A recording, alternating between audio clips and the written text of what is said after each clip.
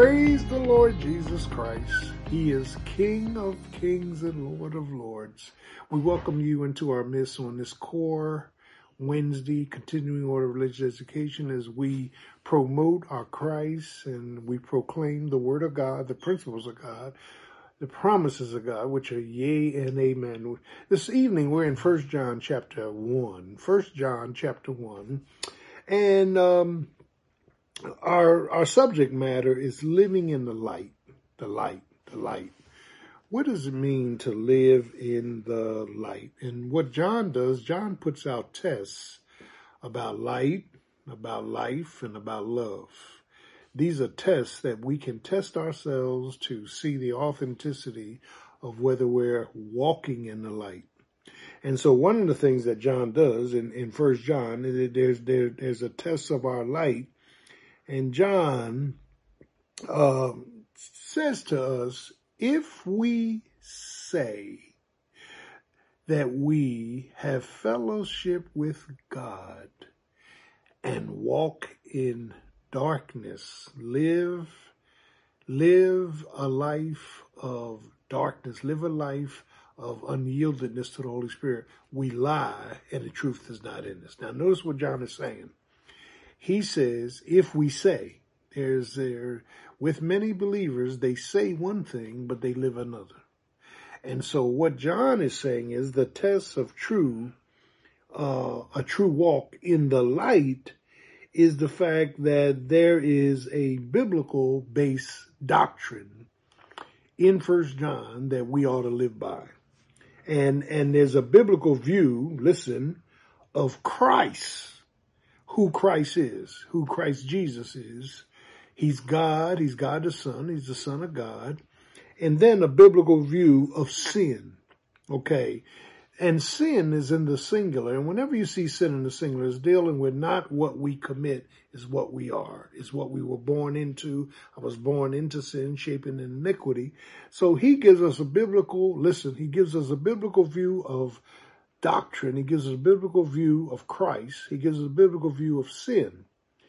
And it's here in the first chapter that John says, and he's testing the authenticity of our fellowship with God, that if we say that we are walking in the light, amen, and live a different way, we align and the truth is not in us.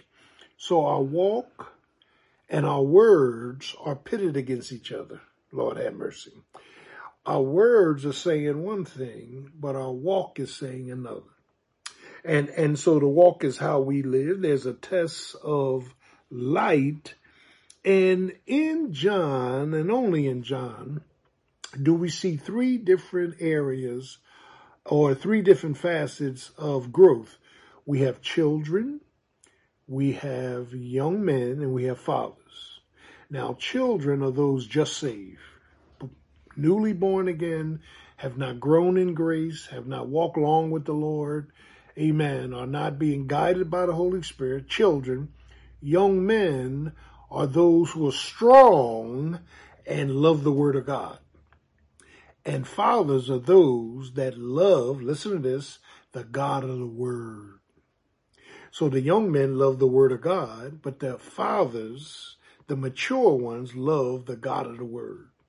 And so one of the things that we have here is that when we look at biblical based doctrine, when we look at what sin is, when we look at, amen, a proper view of Christ, we get all that in chapter 1 of 1 John. He says, that which was from the beginning, which we have seen, which we have heard, which we have handled with our hands, the bread, amen, the word of life. So John is writing this epistle. He wrote 1st, 2nd, 3rd John, and Revelation along with St. John. He's saying we handled Jesus. We was with Jesus. We walked with Jesus. We slept with Jesus. We did. He's saying we have handled the word of life. And in chapter 1, verse 1, and he talks about this life being manifested that we have seen, that we have heard, that we have handled, that we have walked with, that which we have seen and heard, we declare unto you. Amen. So he's making a declaration about Jesus Christ, that Jesus, that hypostatic union of 100% man, 100% God, he's real. He's not a figment of our imagination. We were with him. He is real. He's giving us a declaration of a biblical view of Christ. And then John in chapter 1 moves on to a biblical view of light, that God is light, and in him, in God, is no darkness at all. There's the perfection of the light, amen, of God. That's in Jesus. He's talking about the person of Jesus Christ. And then he says in verse 7 that if we walk in the light, amen, as he is in the light, we have fellowship, koinonia, one with another. You can't have fellowship with God if you're walking in darkness and he's light. You can't have fellowship with God unless you're walking in the light as he is light. It's that commonality that gives us the fellowship of God. And John says in verse 8 of chapter 1, if we say that we have no sin, we deceive ourselves and the truth is not in us. Now, sin is in the singular again. If we say we don't have sin nature, sin capacity, if we don't say that we have a controlling factor of sin, we're lying. Because we were born with an Adamic nature, the old nature. And it's not until you get saved that you have two natures. The new nature through the Holy Spirit and the old nature of the Adamic sin. And these are in conflict, listen, one with another continuously. When we get to heaven, we'll have no flesh nature. When we get to heaven, we'll have no old nature. When we get to heaven, we'll be free, totally free, amen, to be just like Jesus. Now, in this conflict, we have victory in Christ as we yield to him, trust him, rely on him, and let the new nature render the old nature inoperable. The old nature didn't go anywhere. The old nature didn't go anyplace. The old nature is still there, but it can be rendered inoperable by the new nature, which is stronger through the power of the Paraclete, the Holy Spirit.